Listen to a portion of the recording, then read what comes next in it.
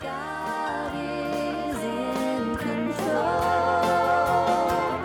She's a happy girl. Welcome back to another program of Woman at the Well Ministries, where our highest priority is making God real in your life.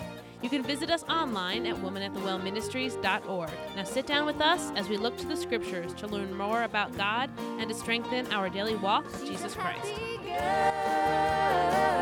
She's a happy girl. Living her life for Christ. Living her life for Christ. Living her life for Christ. She's a happy girl.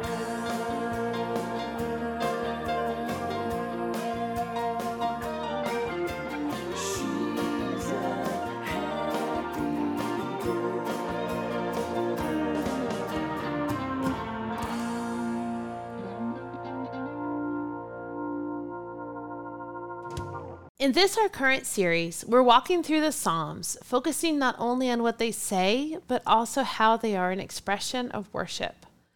We're taking note of how the Psalms encourage us to praise God for who He is and what He has done.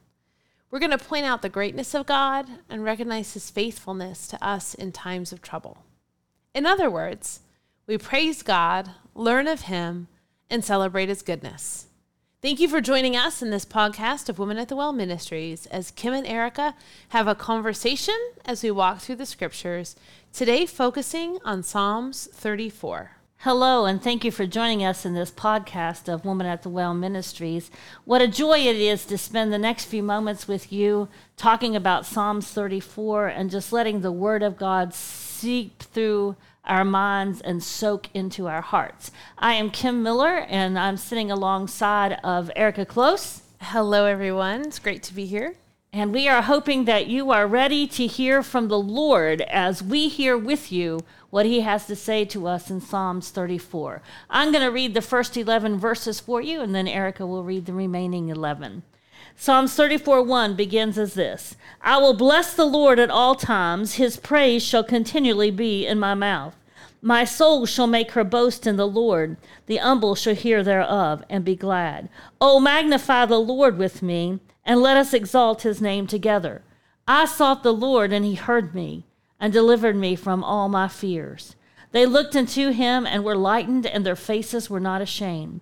This poor man cried, and the Lord heard him, and saved him out of all his troubles. The angel of the Lord encampeth round about them that fear Him, and delivereth them. O taste and see that the Lord is good. Blessed is the man that trusteth in Him. O fear the Lord, ye His saints, for there is no want to them that fear Him. The young lions do lack and suffer hunger, but they that seek the Lord shall not want any good thing. Come, ye children, hearken unto me, and I will teach you the fear of the Lord. What man is he that desireth life, and loveth many days, that he may see good? Keep thy tongue from evil, and thy lips from speaking guile. Depart from evil, and do good. Seek peace, and pursue it. The eyes of the Lord are upon the righteous, and His ears are open unto their cry. The face of the Lord is against them that do evil, to cut off the remembrance of them from the earth. The righteous cry, and the Lord heareth, and delivereth them out of all their troubles. The Lord is nigh unto them that are of a broken heart, and saveth such as be of a contrite spirit. Many are the afflictions of the righteous, but the Lord delivereth him out of them all. He keepeth all his bones, not one of them is broken. Evil shall slay the wicked, and they that hate the righteous shall be desolate. The Lord redeemeth the soul of His servants, and none of them that trust in Him shall be desolate. What an amazing passage of Scripture Psalms 34 is for us as we allow it to soak into our hearts and minds. But I'm so struck by verse 34:3 that says that, "Oh, magnify the Lord with me, and let us exalt His name together." I believe if you would to take the foundation of what Eric and I are trying to do through Women at the Well Ministries and allowing God to do through us, and what a privilege it is to be able to serve Him in this capacity, we are trying to exalt the Lord and to magnify Him and lift Him up. It isn't anything that we do or any capabilities that we may or may not have that is the essence of Woman at the Well Ministries. It is the work of the Lord in each of us, and we want you to know him in the way that we know him personally and have a true relationship with him. And so we want to spend this time with you, and we're grateful that you choose to spend it with us as we spend around the throne with him. And I love the fact that he says that the psalmist David says that he continually magnifies the Lord, or he blesses the Lord, and he praises him continually with his lips. And his entire goodness, or what he's proud of, his boast, is in the Lord. And I appreciate that so much about the psalmist David. And I think each of us could take a reflection upon our lives and just look at that and say, hey, what does our lives really speak of? And what does our lives magnify? You know, I think that's such a, honestly, I love that word choice there, because it says to magnify. And we think of, what does it mean to magnify something, right? It's to make it visible. It's to make the things that are small visible to the human eye, to the human understanding. It's to take something that is so small as to almost be imperceptible and make it visible and make it so that everyone can see it. And so if we're magnifying the Lord within me, right, the Lord in me is one thing. But if I make the Lord in me visible to everyone else, I am magnifying him, right? I'm magnifying the Lord that is in me and allowing others to see what it looks like to have the Lord in my life. And I want everyone to see the evidence of the Lord in my life. And it just really, as you were reading, I was remembering that in Luke 1:46, that's when the angel has come to Mary, right? And Mary has found out that she's with child. And Mary says, "My soul doth magnify the Lord, and my spirit hath rejoiced in God my Savior." Right? So Mary was her goal was that her soul would make big God, right? And that's what this psalm says. David is saying that we are to magnify God, that all would see. And I love the fact that relative to the things of this world, we as an individual person are very small. Mm-hmm. But God is huge in us. Amen. But for some of us, we hide him away and tuck him away, and so he's not visible in that huge, magnified way. Well, I think we talked too about the Lord being personal. When we say something's personal, I think there's a danger there in making it small, right? Personal sometimes means it's just about me, but that's not true, right? I have a personal relationship with a very big Jesus, and my job is to show him off to everyone. And we know him so well personally that we can magnify him. But the question remains is, what does your life magnify? What is the first thing someone says when somebody says, describe Kim Miller, describe Erica Close, place your name into that blank? You know, how far down the list does it get before they come up with, she loves the Lord or he loves the Lord? We really should strive for people to know very quickly and for it to be such a trademark signature of who we are, that we are Christ followers, that it comes up very quickly in a description of who we are. And I think that an exercise that you should try sometime, and you know, maybe I spent too much time in my career with doing icebreakers and get to know you exercises and team building, but I think you should get in a group of your friends, mixed group of all these different people, and maybe try it at your birthday or sometime when you really are the center of what's going on, and just ask them to write a simple paragraph of who you are and to slip it. They don't have to sign it. Slip it into a box. And then when everybody's gone and you're sitting with just you and the Lord, read those paragraphs and really take an honest evaluation. How far down did it get before they said I was a Christ follower? Did they say it at all? Is my trademark signature that I love Jesus?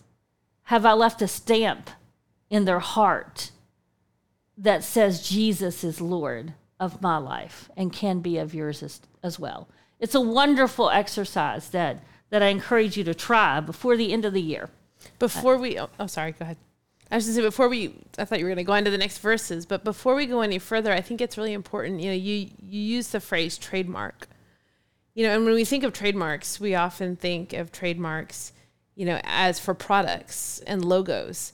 But the thing about a trademark is that it's very recognizable. And I think that, when we think about, what is our trademark, what is the thing that is recognizable, what's the thing that people see, it's just another way of really thinking, are they seeing him? Absolutely. Is he going to be part of the logo that's, the logo for Kim, the logo for Erica, right? Absolutely. But as we do travel further into Psalms 34 and we look at verses 4, 5, and 6, we see that he says he sought the Lord and he heard me and he delivered me from all my fears. It's a very simple recipe. Seek the Lord. He will hear you and he will deliver you. But when we seek the Lord, I want you to really pay close attention to what it means to seek the Lord. It's not just wailing out and begging and crying and screaming and gnashing of teeth and the louder you scream and the more tears that you get, the more attention of him you get. That's not what seeking the Lord is. And there are times in your life when things are so desperate that you may employ all of those things as you are pouring your heart out to the Lord. But don't make a mistake that those actions are what's getting God's attention. It's the genuineness of your heart that is being seen by others, perhaps, in those actions that are getting his attention. It's not the actions, it's the genuineness, the authenticity, the sincerity of your heart. And when we seek the Lord, that means we have ourselves in right standing. Because you don't go looking for somebody who's going to not receive you. You don't go chasing someone down who has a ought against you that's going to deliver punishment. No, you seek someone who you get in front of their presence and you're able to talk to them and request of them and to have a personal relationship with that person. When you're seeking someone, then you've got yourself in a place that has the right to seek them. And the Bible says that seeking you shall find, and knocking it shall be open to you. And it begins with ask, and you shall receive in Matthew 7:7. And what we see is that when we are seeking the Lord, we have first sought his face to cleanse us from all unrighteousness. We have the established relationship with him that we are a child of God. We are seeking his guidance and his instructions to live in his presence and to live the way that he asks us to live. And as a result of that, when we are seeking his will, we know that we can hear and he can bless us because we've allowed him to cleanse us. We are not seeking him for his guidance and his direction with an unclean vessel. We come to him with an unclean vessel seeking his forgiveness and asking for his forgiveness. But this says he was seeking the Lord. He was asking the Lord for something to bless him. And in this case, he was asking the Lord to deliver him from his fears. And we don't come asking the Lord for something when we are unfit to receive it. When the woman came to the well to gain water, she came with a vessel that was empty and could receive the water. Now she left with a clean vessel inside, but when she come for the water, she came with a vessel that could receive it. We as Christians in this setting need to realize when we seek the Lord, we need to come as Christians who are in right standing with the Lord, not because of who we are, but because of whose we are. We've first given our life to him. We've received that salvation, and we are asking the Holy Spirit to lead, guide, and direct us. And more importantly, we are obeying the commandments of the Holy Spirit. And we are in right standing so he can bless us. And we are in a position where we can receive those blessings. So I love so much how that connects to verse 5, because you were talking about the woman at the well. You were talking about how we have to come to Jesus with our vessel clean. And verse 5 says they looked unto him and were lightened, and their faces were not ashamed. So their shame was able to go away because of what the Lord had done, right? Because he had lightened them, right? He had given them light. He had cleaned them up, and they were no longer ashamed. And in verse 6 too, David refers to himself. He calls himself like a poor man, right? This poor man cried, and the Lord heard him and saved him out of all of his troubles. I love that, because that connotation of him being a poor man means he really had nothing to offer. Mm-hmm. And he certainly wasn't powerful in his own right in his mind. You know, he comes to the Lord and needs him. And he's a king. And that says something. Yeah. But I am glad that we can all come to him, because no matter what our stature is, it doesn't have any bearing on who we are before God, because when we stand before God, we are sinners in need of a Savior. And that's really all of us are.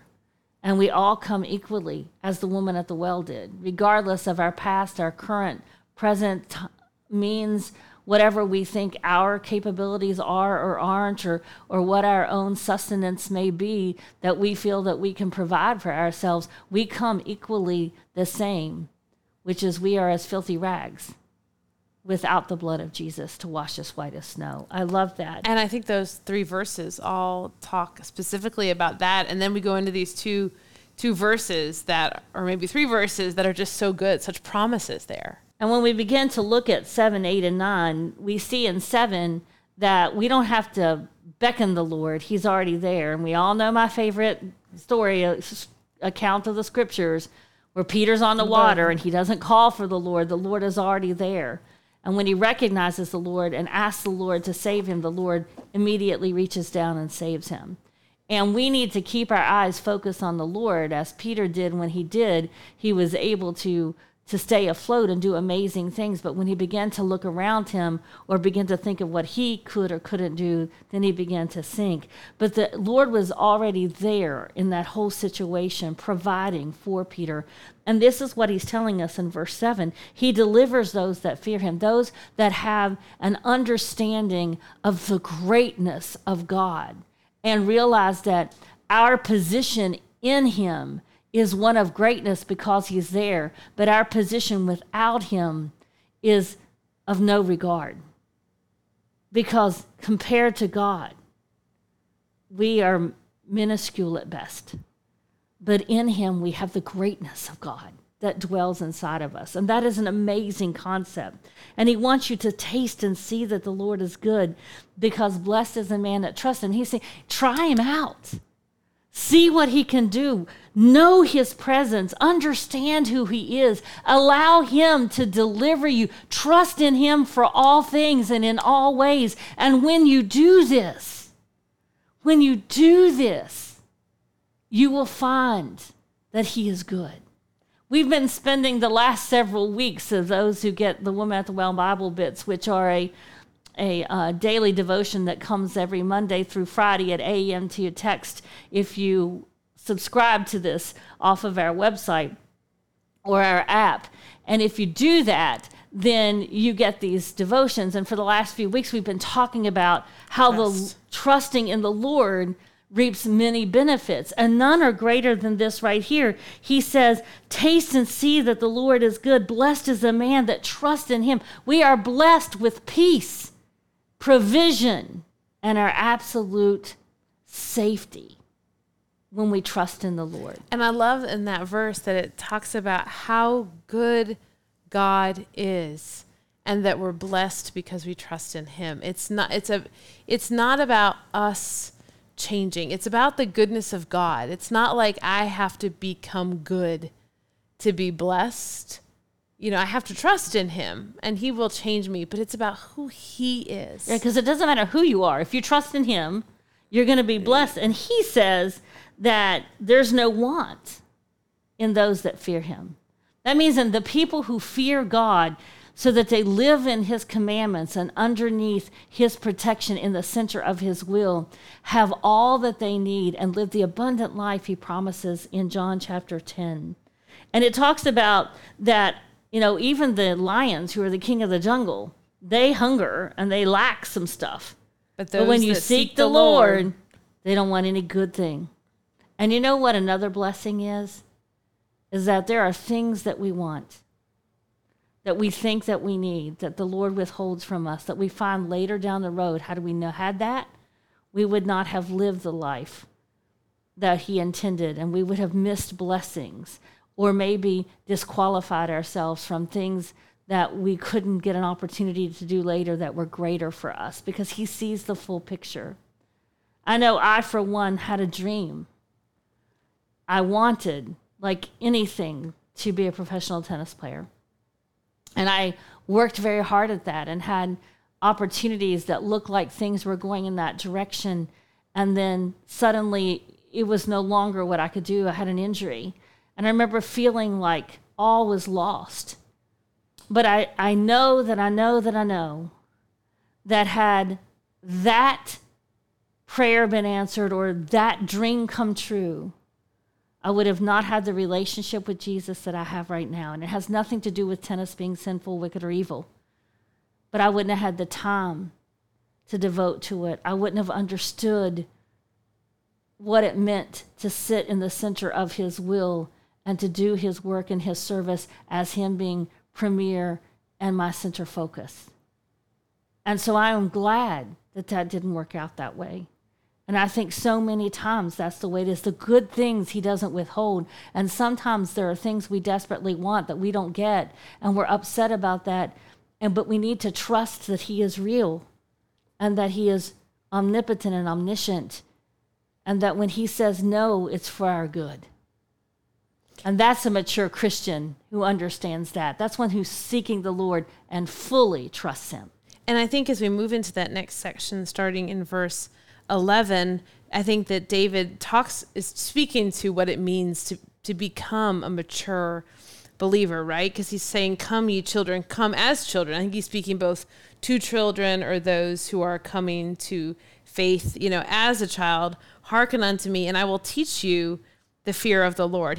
He's saying you have to learn how to have that godly fear, right? That fear and respect for who God is.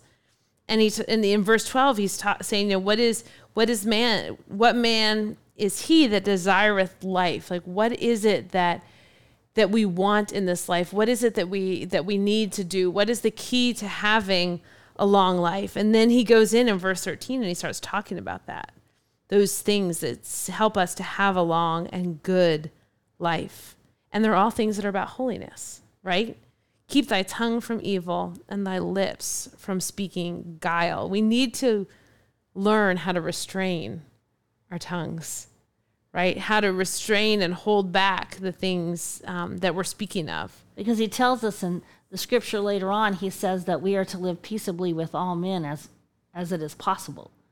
And when you're stirring up strife or fighting or arguing or bickering, that's not showing the love of God, and it certainly isn't living peacefully. And verse 14, it talks about that as well. Depart from evil and do good. It's not just that you keep from doing evil, right? You do good things too, and seek peace, right? We're seeking peace with all men. We're not just seeking peace, but we're pursuing peace. We are peace. We are actively trying to get it, and we are making it happen. Right. And 15, the eyes of the Lord are upon the righteous, and his ears are open to their cry. I want the Lord's ears to be open to me. And we know he camps round about us. He does. He's there to deliver us. But we have to trust him, to see him, to believe him, to understand, to lay our burdens at his feet. He says, come unto me, all you that labor and are heavy laden, and I will give you rest. He says that we can come boldly to the throne of grace that we may find help in time of trouble. I mean, he is asking us to lay our burdens at his feet, and we can only do that when we fully trust. If you look at verse 15, where we read about how his ears are open to their cry, the eyes of the Lord are upon the righteous, right? We're made righteous in Christ, and his eyes are on us. I want his ears open. I want his eyes on me. And we have to seek holiness with it so that we can, again, be that vessel that can receive.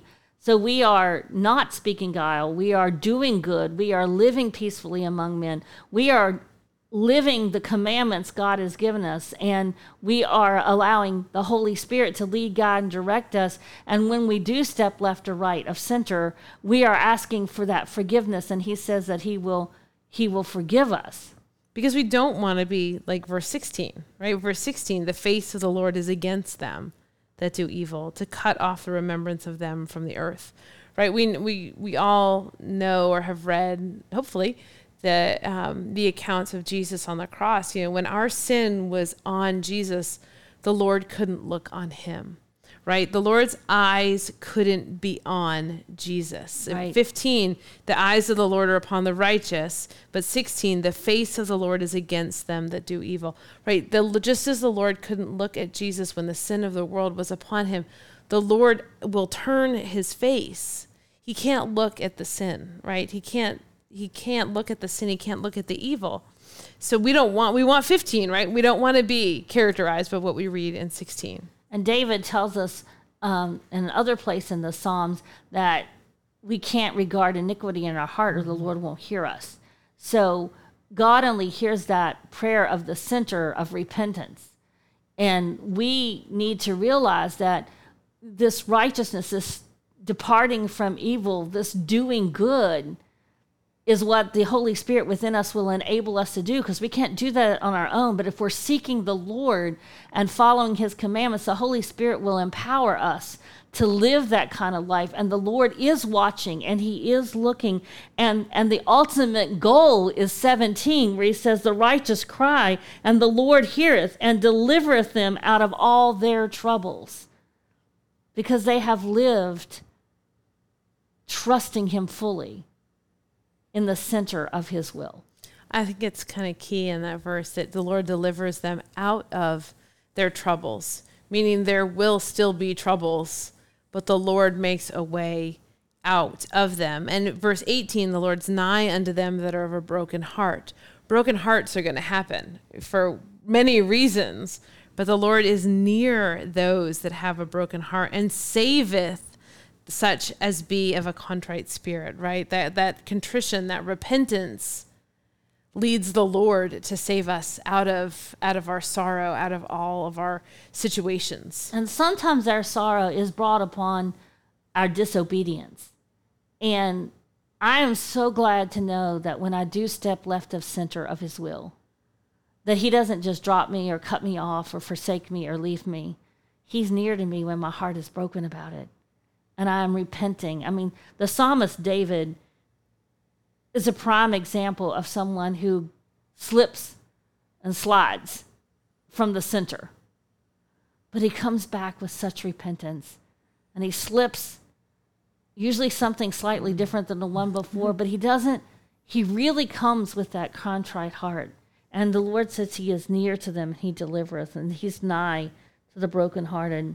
Because there are afflictions for the righteous, but he delivers us out of them all. And we see that because, man's born of a woman in a few days full of trouble. We see that, the world despised him. The world's going to despise us. We are living in a world we do not belong in. We do not fit.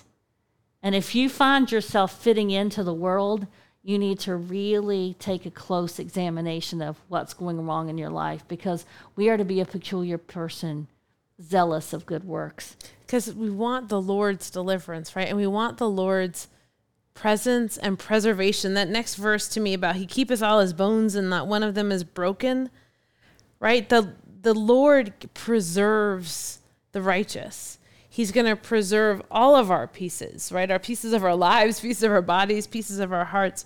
So it says not one of the bones is broken, right? We are so preserved out of the righteousness that he gives us. And the next verse in 21 explains that the evil don't have that preservation. Mm-hmm. They are slayed by the wicked.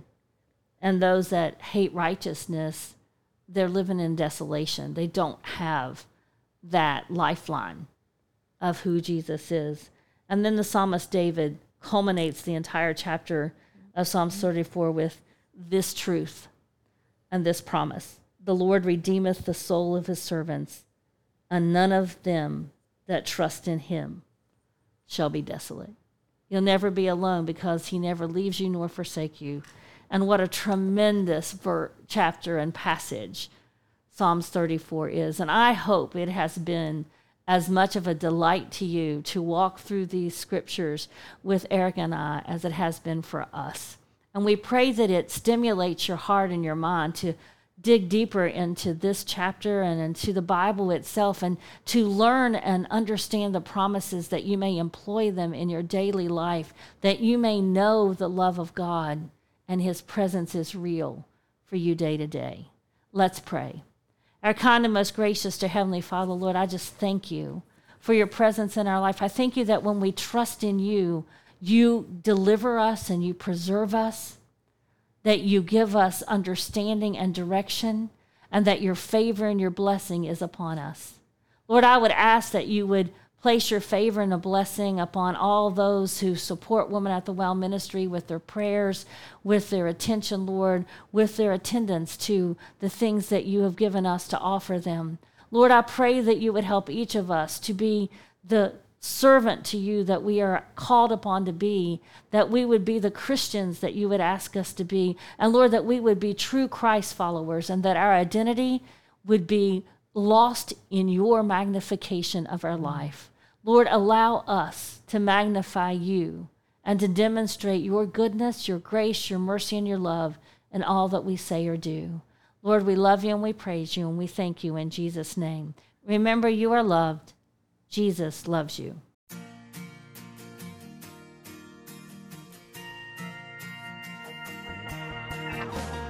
Thank you all for joining us today in this program of Women at the Well Ministries. We pray that it has been a blessing to you, and we encourage you to reach out to us through our website or our Facebook page. You can find us at watwm.org and at facebook.com/watwm, where you will find devotions and many additional Bible resources to enhance your personal walk with God. Women at the Well Ministries is a nonprofit organization dedicated to serving our Heavenly Father, and it is through your loving and generous support that our ministry continues to bless others. If you would like to partner with Women at the Well Ministries, please visit our website at watwm.org. We would like to thank the gospel group Fudge Creek for letting us play their hit song, Happy Girl. Greatly appreciate your prayers. Know that we pray for our listeners. Remember that God loves you and you are loved. Friday evening and she's downtown. Everybody is wearing a frown, but she stands out like sunshine on an endless sky of gray. Said somebody who was feeling bad, you got something I'd like to have, and I was wondering, could you show me how you smile this world away? 'Cause you're a happy girl. She's a happy girl. She's a happy girl. Living her life for Christ. She's a happy girl. Not that melancholy never comes to plague her soul. She just knows whatever happens, God is in control. She's a happy girl.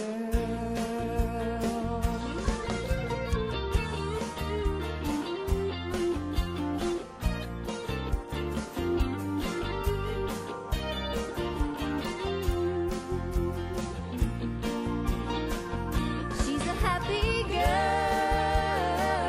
She's a happy girl. Living her life for Christ. Living her life for Christ. Living her life for Christ. She's a happy girl.